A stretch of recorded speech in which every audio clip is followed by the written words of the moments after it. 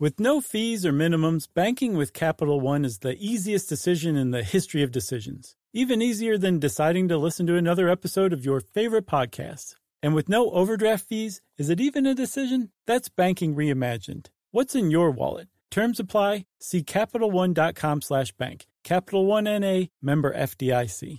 Hey everybody, host Nora McInerney is back for Season 2 of The Head Start, Embracing the Journey, a podcast from Ruby Studio and AbbVie. In each episode, Nora has a real conversation with real people living with chronic migraine to see how they took action to understand this disease. So jump into the conversation for Season 2, a show that creates a little more space for empathy and understanding in such a complicated world. There shouldn't be so much hesitation around asking questions and asking for help. So don't wait. Join The Head Start, Embracing the Journey, and learn a little bit more about life with chronic migraine. Welcome to Stuff You Should Know, a production of iHeartRadio.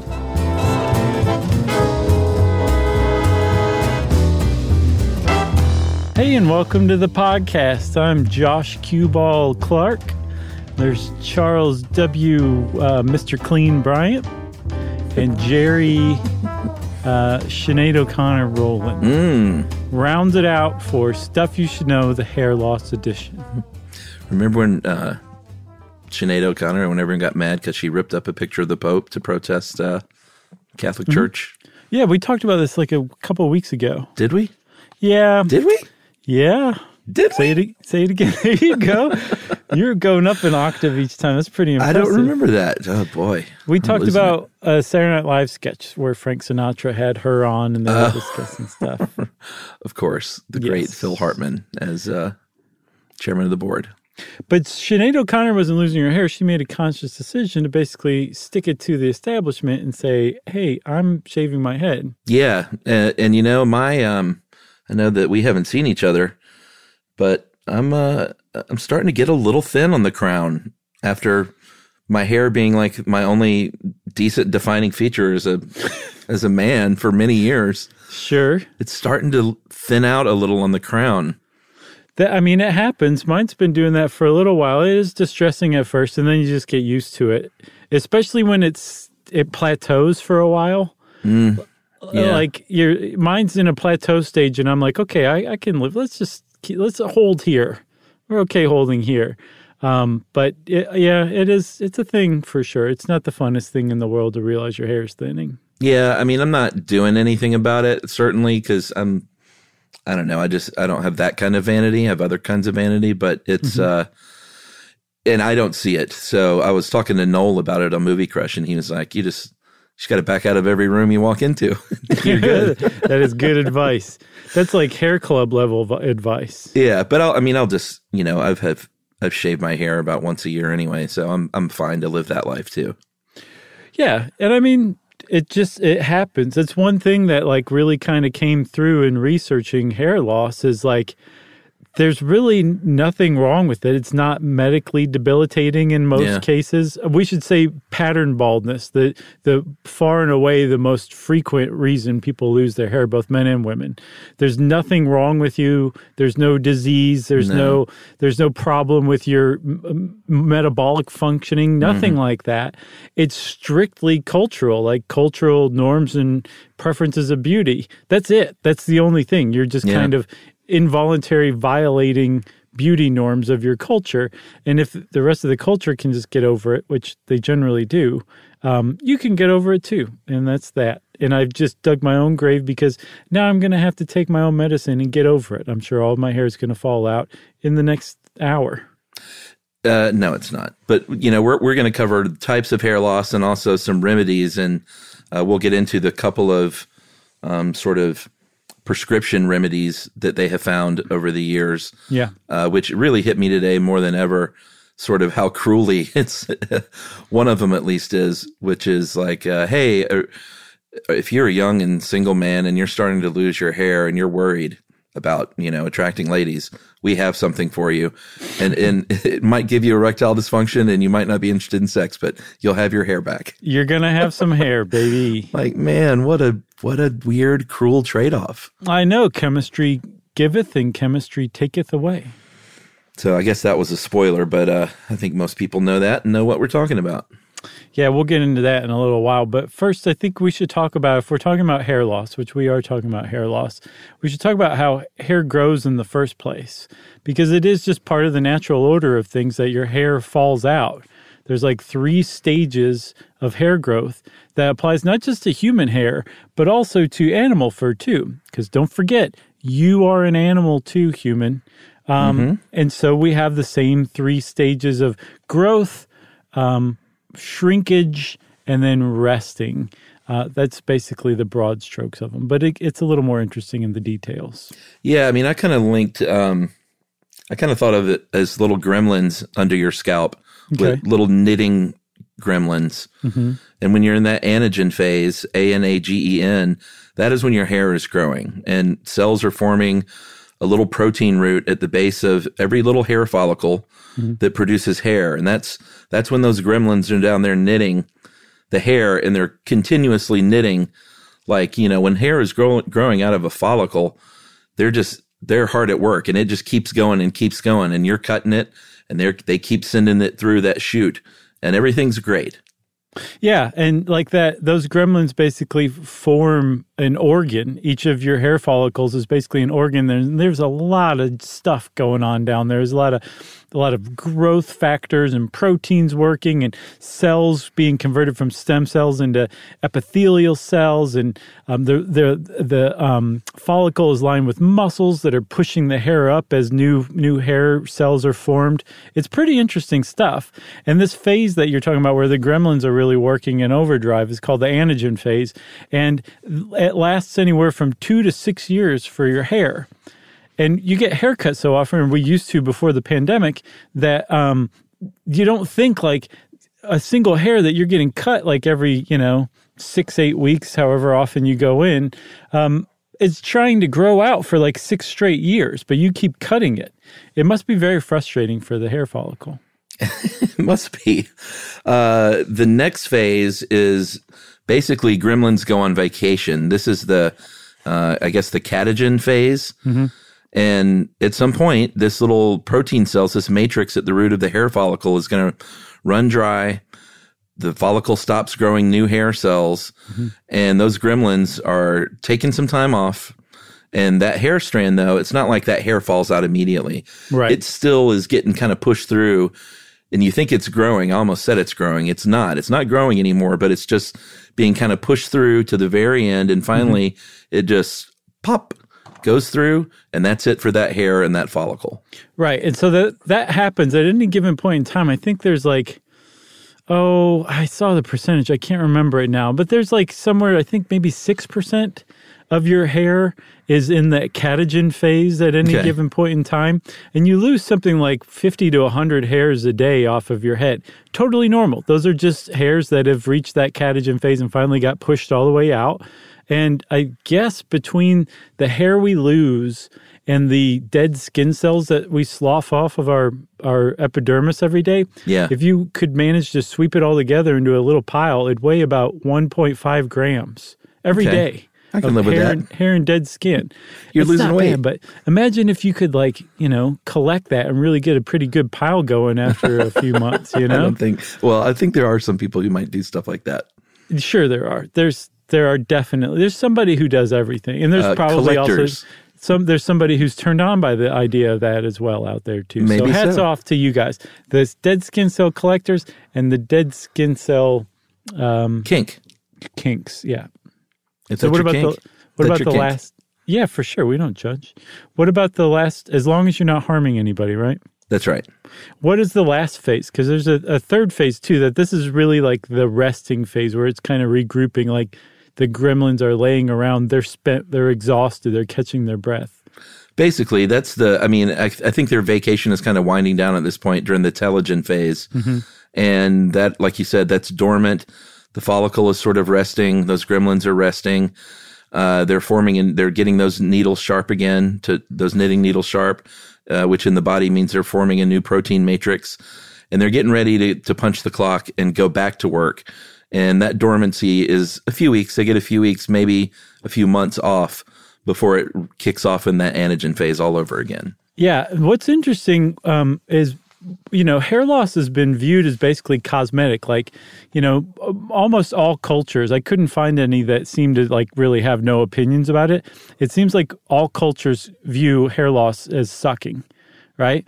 But in the West, it's viewed as a cosmetic problem. So there hasn't been like a ton of research into it. Certainly very little government-funded research into it. I'm surprised. I am too, but it was explained in something I read that it's just cosmetic. It's like TS that happens, get over it.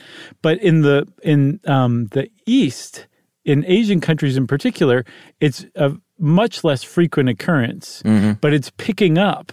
And they think because of a more hectic, unhealthy lifestyle, more Asian men in like China, Korea, Japan are losing their hair, especially in a younger age. And that is a big deal in those cultures. And so there's a lot more government funding that's being put into it in the last decade or so. But the interesting thing that stuck out to me is that we are learning about how hair grows by doing research on how to prevent hair loss.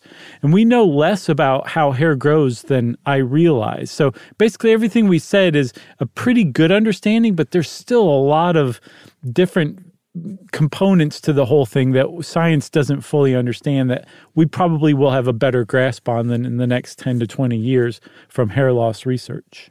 Yeah, I think it's Asian heritage and African heritage, and it seems like there was one more.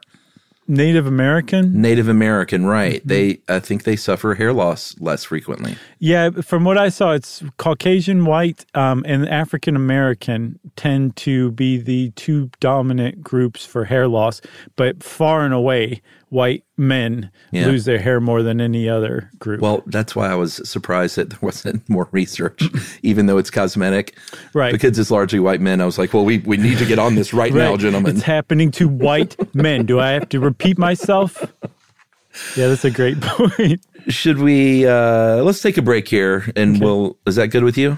Yeah, I think that's a great idea. Okay. I know that it's funny, we get emails where people want us to come to blows over taking breaks or not. I know. Do you guys ever get mad and not want to take a break? I'm like, not really. Sometimes. Do you? All right. Well, we will take a break then, since Josh agreed, and only because he agreed. And we'll come back and talk about some of the less common causes of hair loss right after this.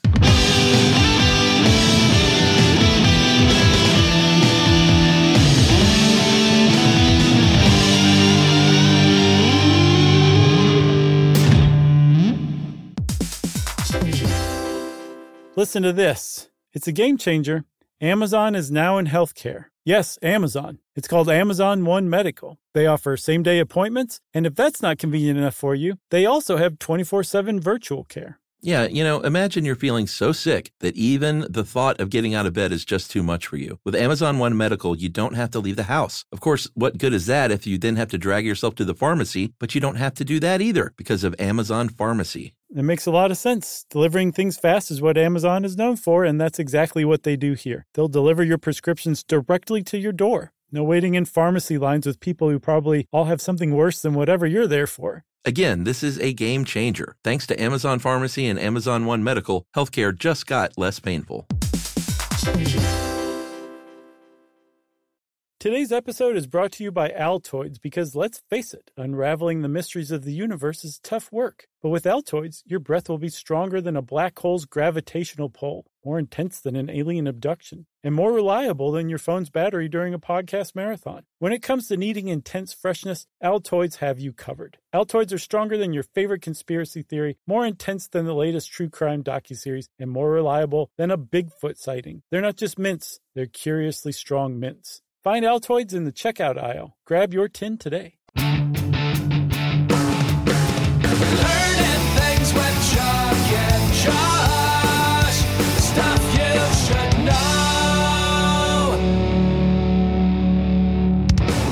know. Okay, so Chuck, you've heard the word alopecia before, right? Yeah, for sure. So anytime I've heard alopecia, it's in reference to the condition that I didn't realize, but it makes sense, is an autoimmune disorder where you have no hair whatsoever, no eyebrows, no head hair, no hair on your legs, anywhere.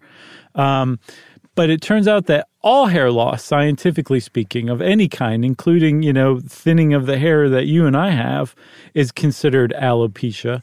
And alopecia actually comes from the Greek for the Greek word fox, which makes tons of sense, right? Yeah, I thought that was kind of interesting. Supposedly in ancient Greece, there were some foxes that could get a type of mange that caused them to lose hair in big patches. Mm-hmm. And so that's where the word came from. I'm not sure how it got transferred to humans, but, the ancient Greeks marched to the beat of their own drummer. I think somebody was being droll and said, oh, that's fox-like. Oh, really? That's what I'm getting from it. And I know it was Hippocrates that popularized it, so. That guy. Yeah, that guy. That guy. Were you doing what we do in the shadows? Yeah, but you got to go, that effing guy. Mm-hmm. I know you're rewatching that, right? Yes. It's so good. It's a good time, isn't it? Yes, it is. So there are a few, like you said, it means any kind of hair loss. So obviously there are a few different kinds, but alopecia areata, that is the autoimmune condition specifically that's going to fool your body into attacking its own healthy cells because it's an autoimmune condition, and especially the hair follicles in this case. And if you have alopecia areata, you're going to lose hair in patches. If you lose all the hair on your scalp, that's alopecia totalis. Mm-hmm. And then I think what you were talking about, there is the most severe condition where, someone doesn't have any hair on their body at all. I can't remember the actor's name. Who, Hank from Barry? I don't know who that is. From Barry? What's Barry? Oh, Barry. Yeah. Remember Hank the gangster?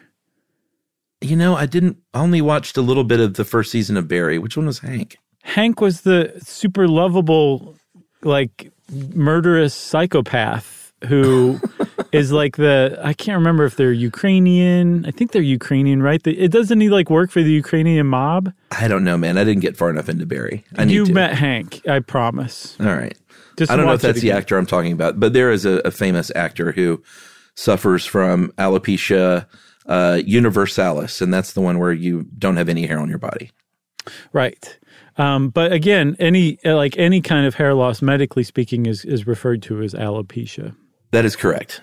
And so alopecia, like I was saying, it's an autoimmune disorder, and they're working on it, but it's basically they don't really have much of a cure for it right now. And the same goes, from what I understand, for another condition that has to do with hair loss called telogen effluvium. And fortunately for people who have telogen effluvium, that hair loss is kind of temporary, but really interestingly, it can come as the result of a profound emotional hardship.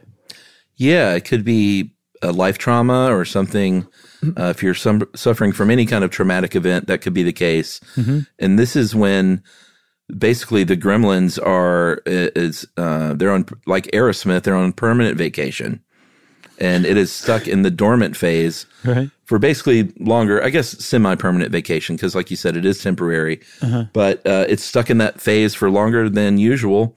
And, it could be anything. You could have a big surgery that was stressful, or given birth, or any sort of, there could be just a traumatic emotional event in your life that kicks us off. Yeah, and when your hair is in a normal cycle of growth, like I said, there's constantly hair that's in the catagen phase, that resting phase, or the telogen phase, the super resting phase, or the regrouping phase, I guess. And then most of them are in the anagen phase. With telogen effluvium, you've got the same cycle going on. It's just they stay in that catagen phase longer, so there's less hair coming out at any given point in time, or growing out at any given point in time, so it seems thinner. But again, it's just temporary. Once your body kind of goes back to its previous normal or baseline emotional state, it can be fine. This can also come about from a thyroid deficiency or an iron deficiency. And both of those things are involved. Thyroid growth hormone and iron are involved in cell division. Remember, you talked about the gremlins working overtime. Well, one of the things they're doing is growing cells, dividing cells very, very quickly to turn them into hair that's growing. And so if those two things aren't feeding this hair growth that can cause this telogen effluvium too. That's right. And then, of course, there's chemotherapy. Anyone who's ever had a family member or themselves been through the really powerful medications you have to endure with chemotherapy, that can also lead to temporary hair loss. And, it's targeting cancer cells, but it's also targeting hair cells because what they're trying to do is stop the fast-growing cells, and the hair cells are among those. So it is one of the unfortunate side effects of chemotherapy. But again, temporary, and our heart goes out to anyone that's had to go through chemotherapy. It's really rough. And most of us have probably seen it through someone that they know pretty closely. And hair loss can be a big part of it. Yeah. And then there's androgenetic alopecia, and this is the one that is far and away the type of hair loss that most people suffer, both men and women. It's called male pattern baldness is another word for it, but there's also pattern baldness for women as well. It's just that, again, if you're a white man, the chances are that you have some form of, or some degree, I should say, of androgenetic alopecia. Yeah, I think it's about 40% of anyone who suffers from pattern baldness are women, but it's not talked about as much. I think, and it's not like it's only 10%. I mean, 40% is substantial, but it's usually not as severe. So, and it happens in a different way, which we'll get to, but, so it may not be as noticeable to others. And I think, and that just with, probably male bias is the reason why you don't hear pattern baldness talked about for women as much. I think you're exactly right, for sure. Plus also, I mean, the basis of it too seems to have to do with male sex hormones. So it seems like, it's more directed toward males in general as well. Well, yeah. So what's the deal with that? So androgenetic refers to the Greek root word ander for man, and what it's really talking about are androgens, which are sex hormones, and in particular, one of the culprits is a form of testosterone called dihydrotestosterone, which is like testosterone on testosterone, basically. When testosterone comes in contact with something called 5-alpha reductase, which is some sort of enzyme that you can find in muscle tissue, it gets converted into this dihydrotestosterone, DHT. Yeah, I feel like we talked about this. Was it in the male puberty, maybe? Probably. I would guess either that or ballpoint pens. One of those two. It's funny. As you were saying that, I was trying to think of a funny one, and then there you had it, under control. Nice, thanks. One of us always has it under control, and if Bald neither one point of pens. us do, then we're in big trouble. Yeah, that's when it's time to go away.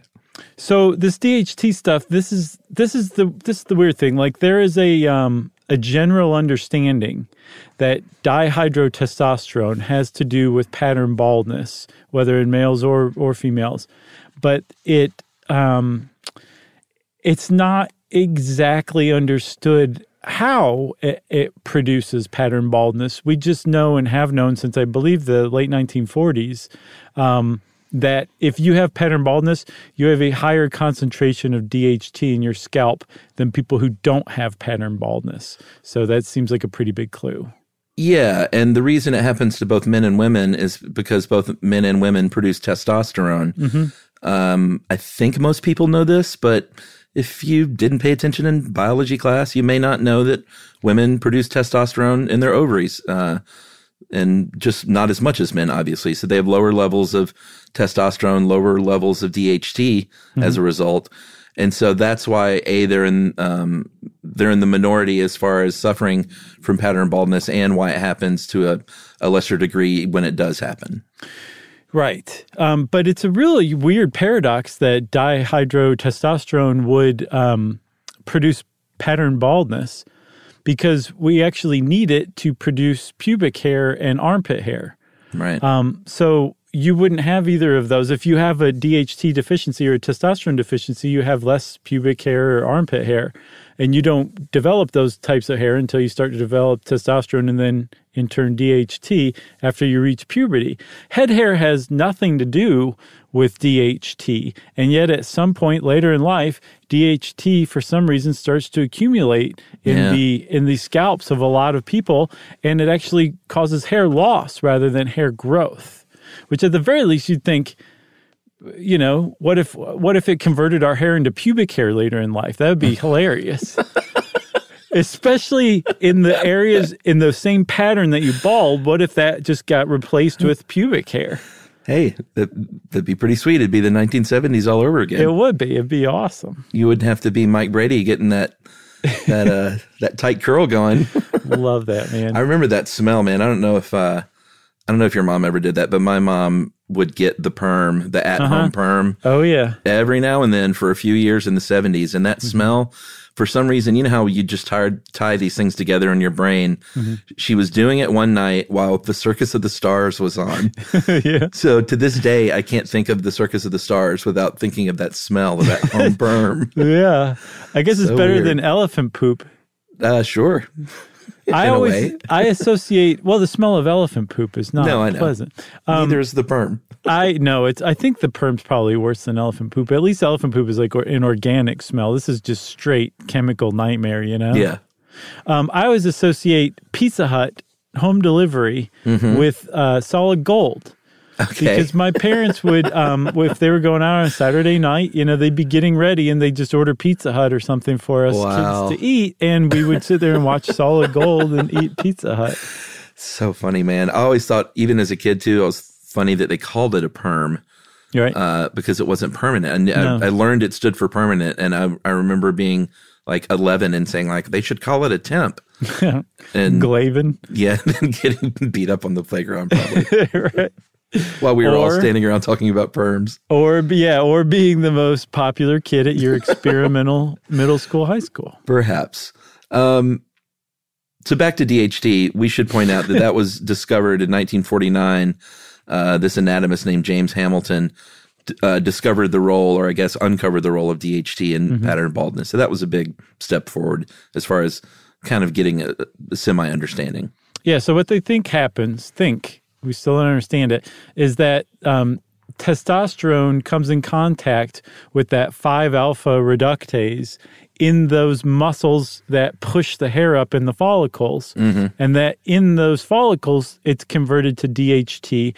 And then for some reason, somehow, some way, the DHT shrinks the hair follicle, and the hair follicle stays in the anagen, the growth phase, far less frequently, produces thinner, less robust hair, and then eventually just stops functioning at all. Yeah, and that those it's this gremlins quit. Yeah, they say, enough of this DHT stuff. I used to enjoy this neighborhood, and now the DHT came along, and I don't like it. He always wants to fight and push people around and talk about how much he can lift, and you want to come to his CrossFit class because he'll show you what real working out is all about. Yeah, and his dad's an attorney, and he'll sue you for all the money you got. Yeah, exactly. It's just a general pain.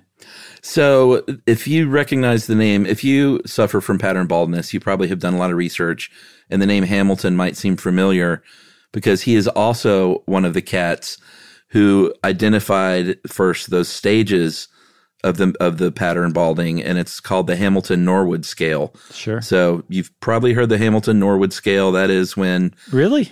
Huh? Yeah, I mean, I think if you start to, if you have an internet connection and you start to lose your hair, you probably find out pretty quickly. But it's not just like something people talk about. Okay. Unless it's, people that are all suffering hair loss and they're all talking about where they are on the scale. It's not like the Bristol stool scale, which everybody knows about. No, or the Scoville hot pepper thing? Right, yeah. Not commonplace like that. You're right. But the common pattern that emerged that was recognized by Hamilton, and I don't even know, who was Norwood? Do you know? Norwood was Mr. Glenn Norwood. I can't even make this joke go anywhere. I'm just stop here. All right. And that's the end Jerry, of that edit bit. that one out. Yeah. So the common pattern is you get an M sort of at the front of your hairline, at your forehead. the upper corners start to recede, and you might hear it called a receding hairline. And it sort of looks like the letter M because, like the little Eddie Munster, it kind of comes to a point and then goes in on the sides. And that's step one. I think it's a very handsome look. It sure can The be. M hairline, receding hairline I think it's sharp. No, I do. And I haven't, mine went straight to the crown. I don't really have Same here. much of the receding hairline up front, but No. that's what's next is the bald spot on the crown or the vertex of the head. And the idea is, in the cruelest possible form, is the crown is losing it, the forehead is losing it, and they say, hey, why don't we meet in the middle and talk about this? Yeah. And that's what happened. They creep, the crown creeps forward and the hairline creeps backward. And eventually they meet in the middle and they go, hey, it's nice to meet you. Let's go on vacation forever.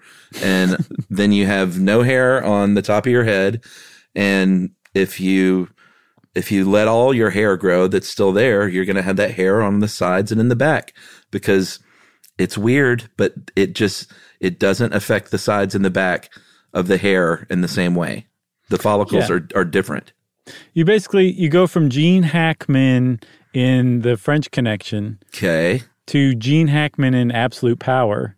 Okay. And then eventually, if it keeps going, you end up as Gene Hackman in Superman. Okay. And then eventually the Royal Tenenbaums, and then you retire.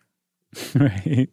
But so there's also this possible outcome of the M receding hairline meeting up with the bald spot on the crown, in that there's a little island tuft of hair in the forehead that was like the dip or the lowest point of the M, or the downward point of the M, that got left behind. Yeah. And so you still the have island. a little cute little Tintin patch of hair right there. That is a possible outcome of this. But more likely than not, you're going to end up with just that ring of hair, kind of like Patrick Stewart in Star Trek The Next Generation. Yeah. And again, it's because the hair on the sides, the follicles on the sides and the back are naturally DHT resistant, even if you have that pattern baldness. It's, it's just a shame it wasn't reversed, because maybe it would be different, but, people, it is a hairstyle to shave the sides and the back and to have the faux hawk or the mohawk or the sort of military looking cut. There is no hairstyle that is mere male pattern baldness. I mean, you can grow it out and rock it, kind of like Phil Collins did for a while in the 80s. Definitely. And that's fine, man. We're not yucking anyone's yum. But if it were somehow reversed, I don't think it would be as big of a deal. Like if you lost your hair on the sides and in the back, I'm not 100% sure I agree with that. Or would it be culturally shifted to where that was like, oh boy. Yeah, that's exactly what happened, because everybody's always got to have a problem with something on everybody else. Is that what it is? Yeah. Okay. I think it'd be bad either way. But I think you're right. Phil Collins managed to rock it out. I think Bruce Willis did a great job with it as well. Yeah. And he started shaving pretty early on too. He just went with it. Eventually, but he still had the stubble. He didn't go like straight up like, just like Jeff Bezos or anything like that. Yeah, he eventually did. Like Travolta now, like props to I'm proud Travolta of him, yes. for finally giving in and getting rid. I mean, I think he probably had hair plugs, which we'll get to, or at the very least, whatever, we'll talk about the newer treatments. Yeah. And it's one of those things where there's certain male actors where when you compare photos of them today to photos of them 15 years ago, and they have more hair now, it's one of those things where you're like, all right, it's the Jeremy Piven effect. Like, I think we know what's happening here. Sure. And, especially if you're an actor, that is your... I mean, it may be harder to just embrace the like, all right, I'll just shave my head thing, because you may think you may not work as much or something, or you may not be appropriate for certain kinds of roles you want to get. So, right. I could see them tying it into work somehow. And certainly actors are not historically short on ego. So that plays a part as well. Sure. I was reading a BBC article, and they interviewed an actor named James Nesbitt, who's fairly well known. And he credited his hair restoration with basically restoration of his career. Like Oh, he really? started getting parts again that he was getting passed over for. He said his confidence went up. And I mean, more power to you. If you want to do something about your hair loss, that's fine. If you want to go the Travolta way, that's fine too. But yeah, I mean, that's, I think people who are like, yeah, there's before and after pictures. Like there's a very famous one of Elon Musk. In his PayPal days, he was young, very young when he started to thin pretty dramatically. And then now if you look at Elon Musk, he has a beautiful full head of hair. And I think Oh, yeah, look at that. he cares exactly bagel of whether you realize that he got hair plugs or not, because he's got hair again. Well, So who if knows it's what like, crazy. you know, He probably invented some treatment that only he is privy to. That's right. That's right. But then if you look at Jeff Bezos, he went the other way. He's definitely got a few bucks that he could spend on that, I would guess. And Sure. he decided not to, which I'm surprised by, actually. He seems like the type who would go full, like, Yeah, maybe. you know, Bob Ross, maybe. Yeah, I mean, he could have an underground illegal scalp farm for all we know Sure. that he's mining. Right. It has nothing to do with hair growth. Yeah, he's looking to sell that stuff. They'll deliver it to your porch via drone one day. Right. Some like robot just drops a bloody scalp on your porch and a big thud. There you go. Put it on. I didn't order this. Put it on. One says size Bezos fits all. through the drone watching you tremble. So that is male pattern baldness. With women, if they suffer from pattern baldness, it is going to be not as predictable. It's not like male pattern baldness in that the thinning kind of happens more everywhere. It's not like it just happens from front to back and then you lose all your hair in that U shape, that kind of horseshoe pattern. It is much slower than male pattern balding. And again, it's because they have low testosterone and low DHT as a result. But again, it's 40% of women, 40% of pattern baldness are women who suffer from it. So, and it is a thing, you know, a woman's hair is very important to their esteem and their body image. So when a woman's hair starts thinning and falling out, it is just as traumatic. Oh, And I would think- say more. I would argue much more in the yeah, West, maybe at so. least. I mean, Yeah. it is certainly not, and maybe more so because there's not as much attention paid and maybe like, hey, is anyone even listening that this is an issue? Well, I think women are unfairly held to even more beauty standards than men, you know? Oh yeah, like guys can be like, oh, just shave your head. Who cares? It's fine. Yeah, Like exactly. that's a cool look. Yeah. Women also have their own scale, the Ludwig scale, or if you want to get fancy, the Ludwig scale. Mm-hmm. They have type 1 to 3, and apparently the thinning is tracked on the Ludwig scale along the natural part. And, it, you know, type 1 to 3 is just different degrees of how thin it is along the natural part of the woman's hair. That's right. Should we take another break? Yeah, let's take a break and then we'll come back and talk about all of the things people have been doing for thousands of years to combat hair loss.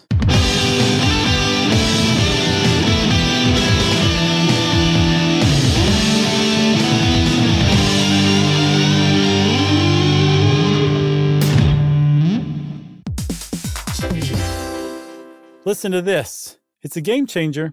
Amazon is now in healthcare. Yes, Amazon. It's called Amazon One Medical. They offer same-day appointments, and if that's not convenient enough for you, they also have 24/7 virtual care. Yeah, you know, imagine you're feeling so sick that even the thought of getting out of bed is just too much for you. With Amazon One Medical, you don't have to leave the house. Of course, what good is that if you then have to drag yourself to the pharmacy, but you don't have to do that either because of Amazon Pharmacy. It makes a lot of sense. Delivering things fast is what Amazon is known for, and that's exactly what they do here. They'll deliver your prescriptions directly to your door. No waiting in pharmacy lines with people who probably all have something worse than whatever you're there for. Again, this is a game changer. Thanks to Amazon Pharmacy and Amazon One Medical, healthcare just got less painful. Today's episode is brought to you by Altoids because, let's face it, unraveling the mysteries of the universe is tough work. But with Altoids, your breath will be stronger than a black hole's gravitational pull, more intense than an alien abduction, and more reliable than your phone's battery during a podcast marathon. When it comes to needing intense freshness, Altoids have you covered. Altoids are stronger than your favorite conspiracy theory, more intense than the latest true crime docuseries, and more reliable than a Bigfoot sighting. They're not just mints, they're curiously strong mints. Find Altoids in the checkout aisle. Grab your tin today. Hey everybody, Josh and Chuck are here to tell you about a new podcast, Car and Driver's Into Cars, a production of Car and Driver and iHeartMedia's Ruby Studio. That's right. It's hosted by Eddie Alterman and Tony Quiroga. Into Cars is the ultimate podcast for car lovers. Whether you're in the market for a new set of wheels or just love the sound of a V8, Car and Driver's panel of editors and car experts test drive and review today's most compelling new rides. And the best part, Eddie and Tony have no filter. They review cars with the same blend of intelligence, independence, and irreverence that has made Car and Driver a trusted source for news and reviews since 1955. Car and Driver's Into Cars is brought to you by eBay Motors. All the parts you need at the prices you want, guaranteed to fit your ride every time. Visit ebaymotors.com for more. Eligible items only. Exclusions apply. So jump in, buckle up, and listen to Car and Driver's Into Cars, available wherever you get podcasts.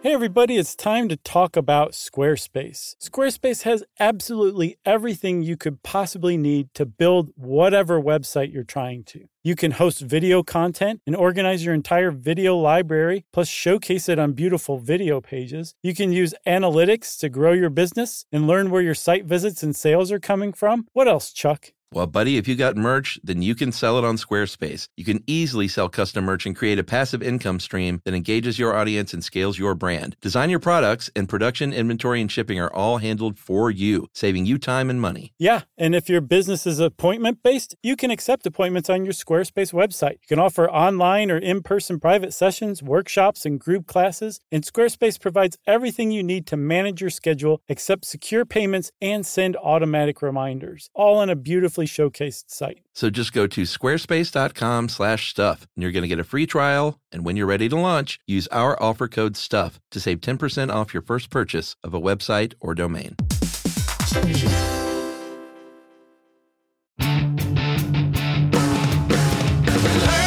things with Chuck and Josh.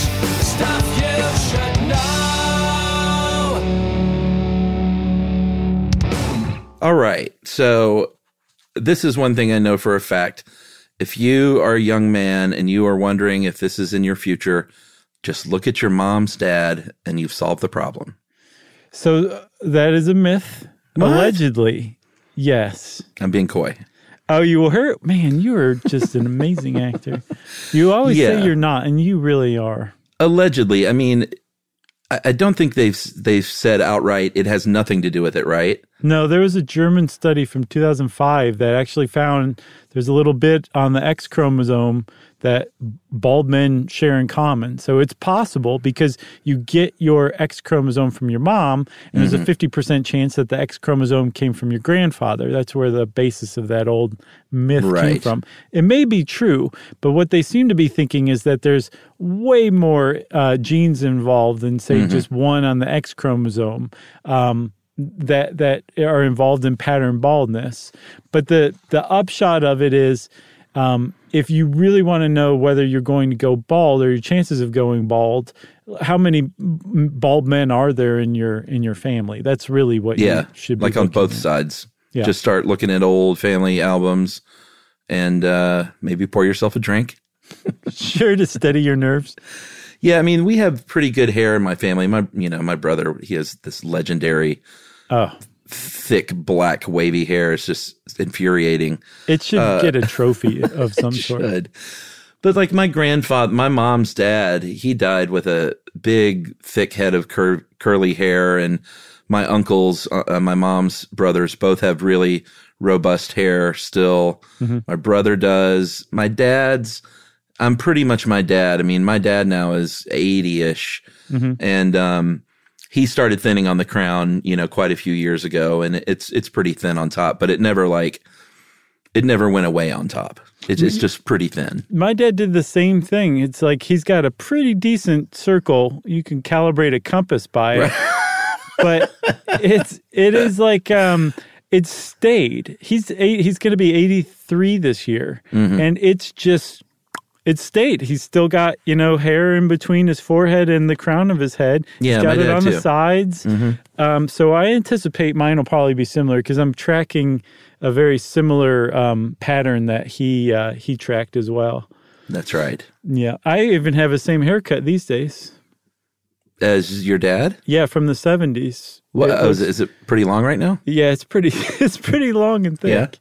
Yeah, which is good. It's good. I'm happy with it. But I definitely have that bald spot just like dear old dad has. Well, I had shaved my head, I think, more than ever before in lockdown over the past year. I shaved it fully, I think, 3 times, and then did a couple of sort of drunken late night, completely bald on the sides, sort of Hawkeye and the last Avengers movie look.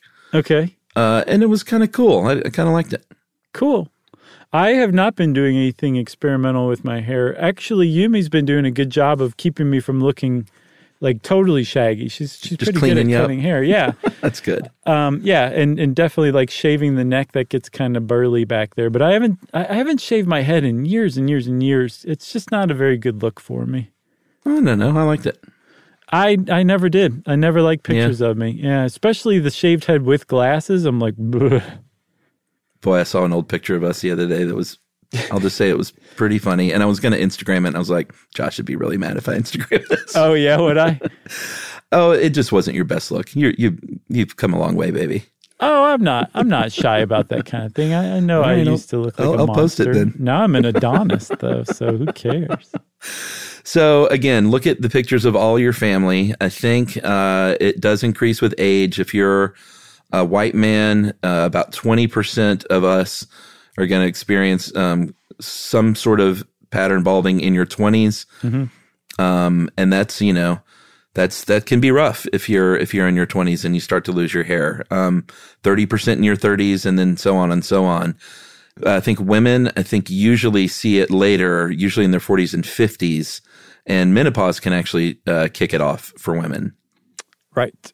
Because again, hair growth and sex hormones are very much tied together. Yeah. So any fluctuation, weirdness, any sudden change, all of that stuff can have some sort of effect on your hair growth or hair loss.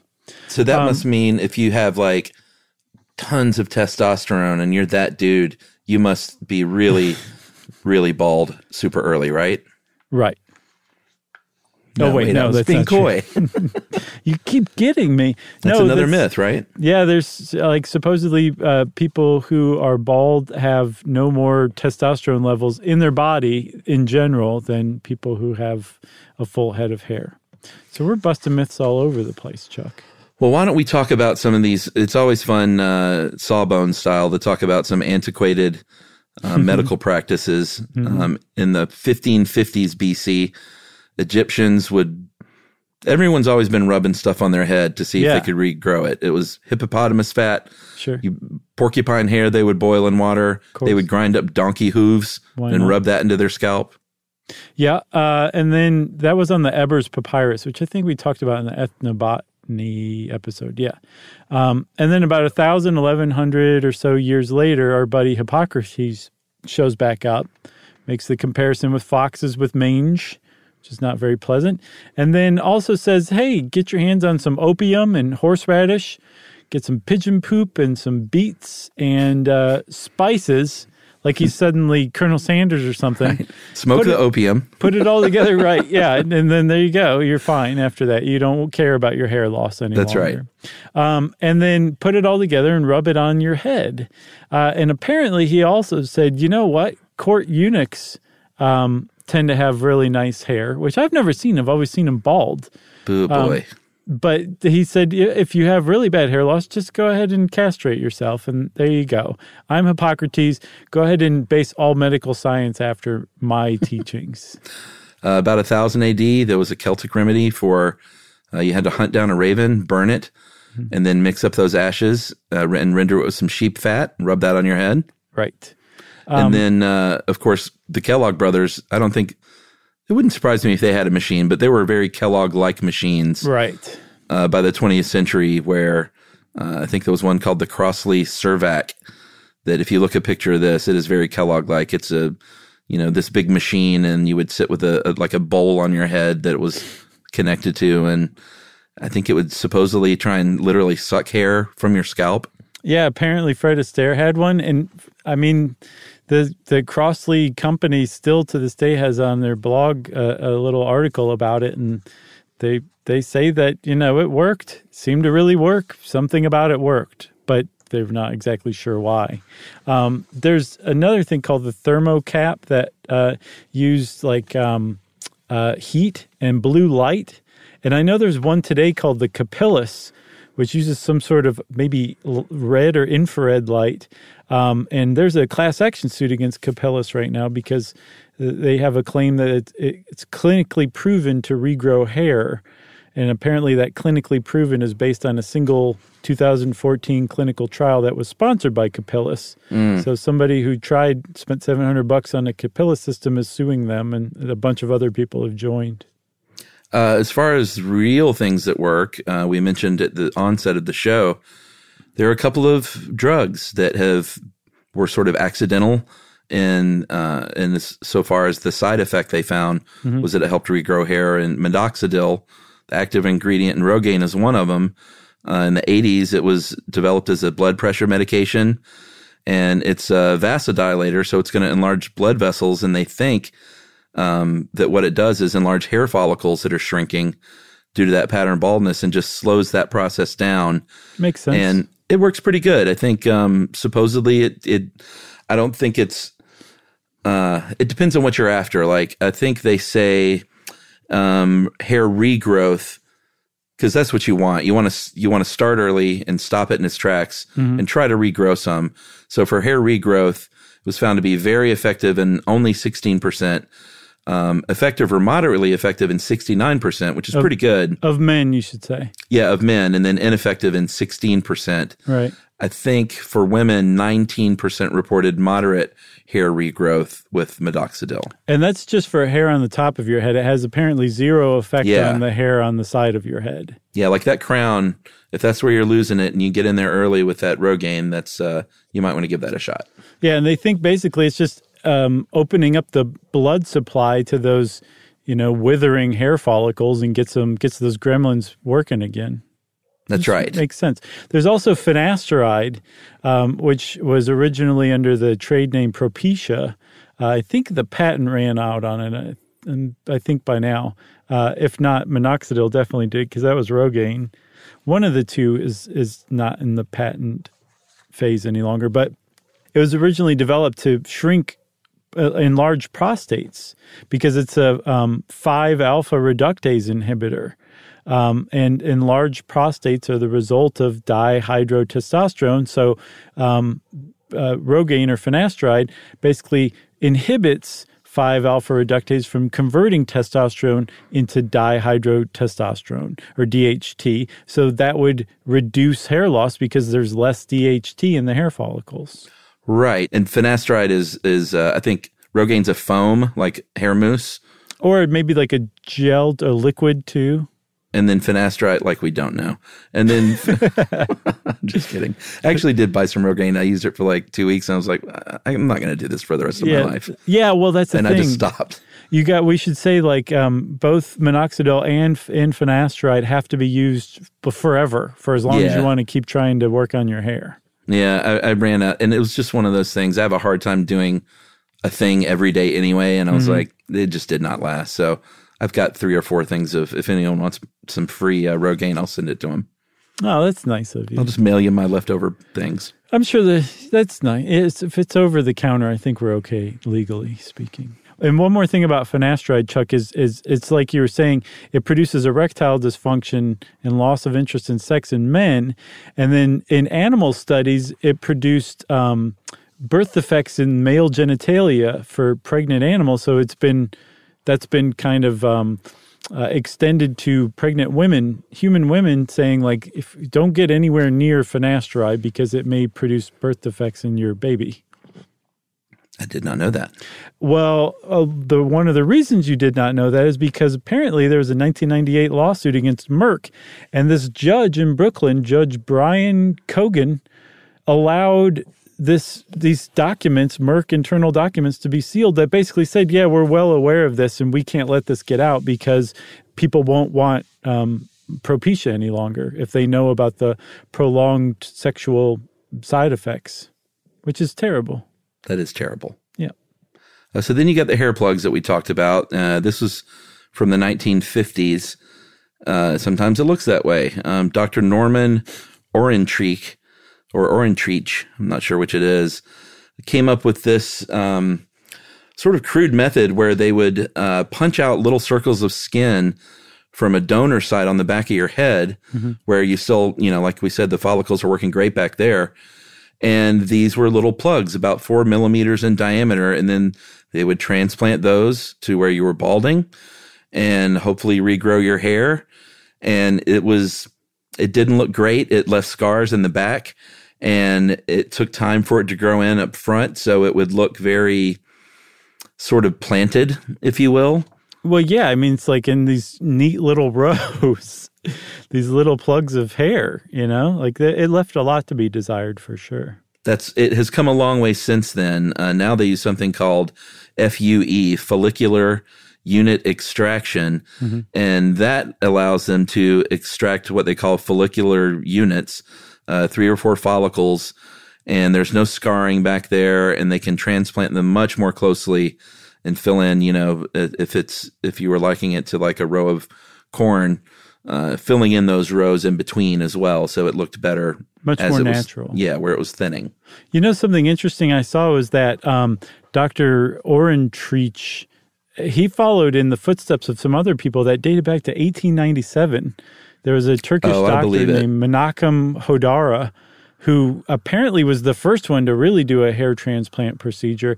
And then there was a Japanese guy, Dr. Shojui Okada, who in the 30s was the one who pioneered that punch technique. But in the West, Dr. Orentreich usually is credited as the pioneer of hair transplants. Now they are starting to look into stem cells. And this has a lot of promise because researchers found out, or I guess figured out through a lot of study, is that one of the reasons that why hair follicles can continue, those gremlins can keep working, is because each hair follicle has a little well of stem cells, including those follicular stem cells and dermal papilla cells that you were talking about, I think at the very beginning. And in Japan and here in the States, there are scientists who figure out how to extract those stem cells, grow these new follicles in a lab.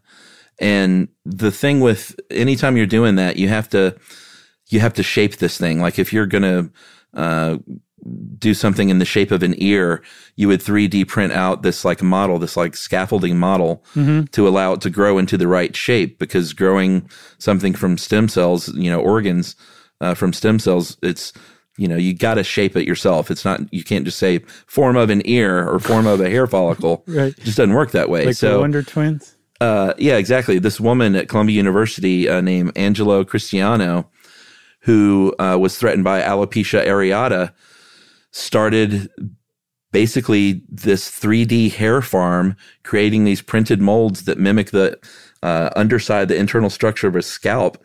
So she can grow these, it sounds so gross, but grow these little hair fields that I was kind of talking about with Bezos. Yeah, because here's the thing, like if you are already bald, you don't have any donor sites to get the follicular extraction from, right? Yeah. And if you do have some, eventually you're going to start to thin that out when you're harvesting it. This stem cell like hair farm that's grown in vitro solves that problem. You got all the donor follicles that you need right there without having to take any from the head, which is beautiful. Pretty cool. Yeah. And this could be the future, I think it definitely is. They're basically at the point where they can grow hair. They just are now trying to figure out how to make it not wiry or pigmented the right way. And all it seems to be is that figuring out in more granular detail what the actual conditions are in your hair follicle, in your scalp, and then recreating that in vitro. Yeah, and how to name it something other than a hair farm. Right.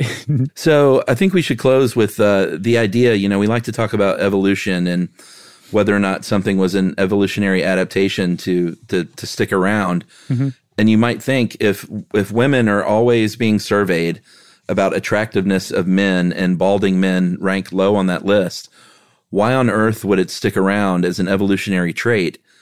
And I think it took a doctor named Frank Muscarella to come around and say, maybe we should ask women a lot of things, attractiveness, but also, does this guy look smart? Does he look trustworthy? Does he look approachable? Does he look like he might be a good long-term mate?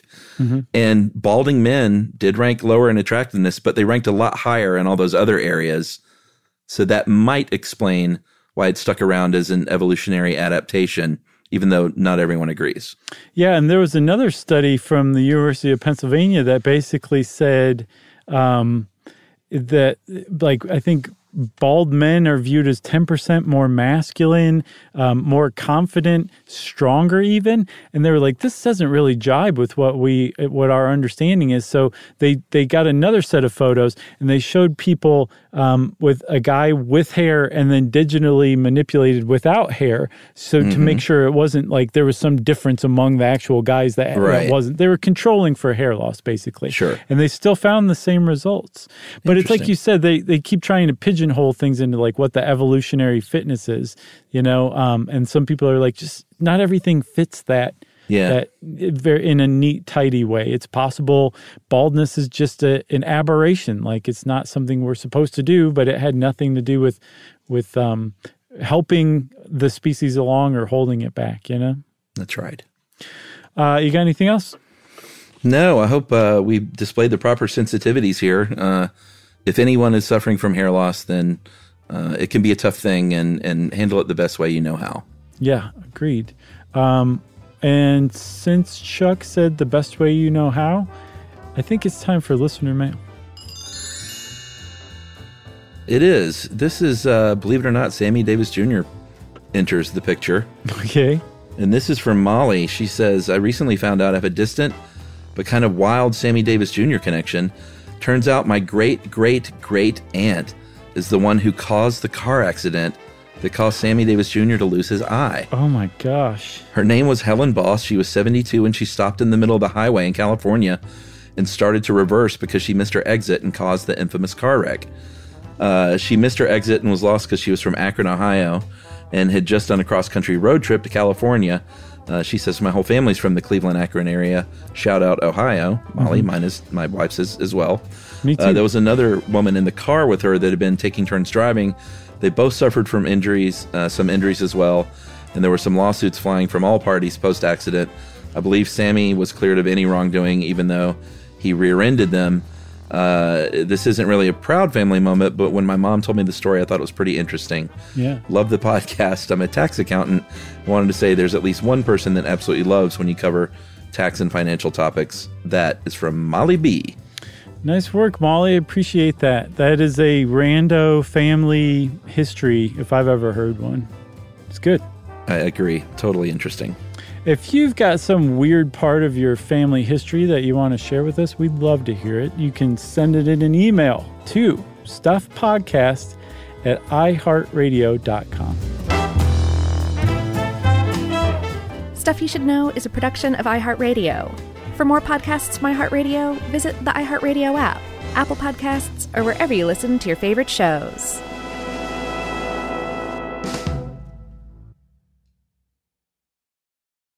Hey, if you haven't heard of Visible, well, now you have. They're the wireless carrier that's making wireless visible. It's in the name. Switch to Visible, the wireless company that makes wireless visible. Get a one-line plan with unlimited 5G data powered by Verizon as low as $25 a month, every month, taxes and fees included. Use promo code STUFF20 to receive $20 off your first month for listening to this podcast. Switch now at Visible.com. For data management practices and additional terms, visit Visible.com. The Visible monthly rate is $25 per month. Today's episode is brought to you by Altoids because, let's face it, unraveling the mysteries of the universe is tough work. But with Altoids, your breath will be stronger than a black hole's gravitational pull, more intense than an alien abduction, and more reliable than your phone's battery during a podcast marathon. When it comes to needing intense freshness, Altoids have you covered. Altoids are stronger than your favorite conspiracy theory, more intense than the latest true crime docuseries, and more reliable than a Bigfoot sighting. They're not just mints, they're curiously strong mints. Find Altoids in the checkout aisle. Grab your tin today.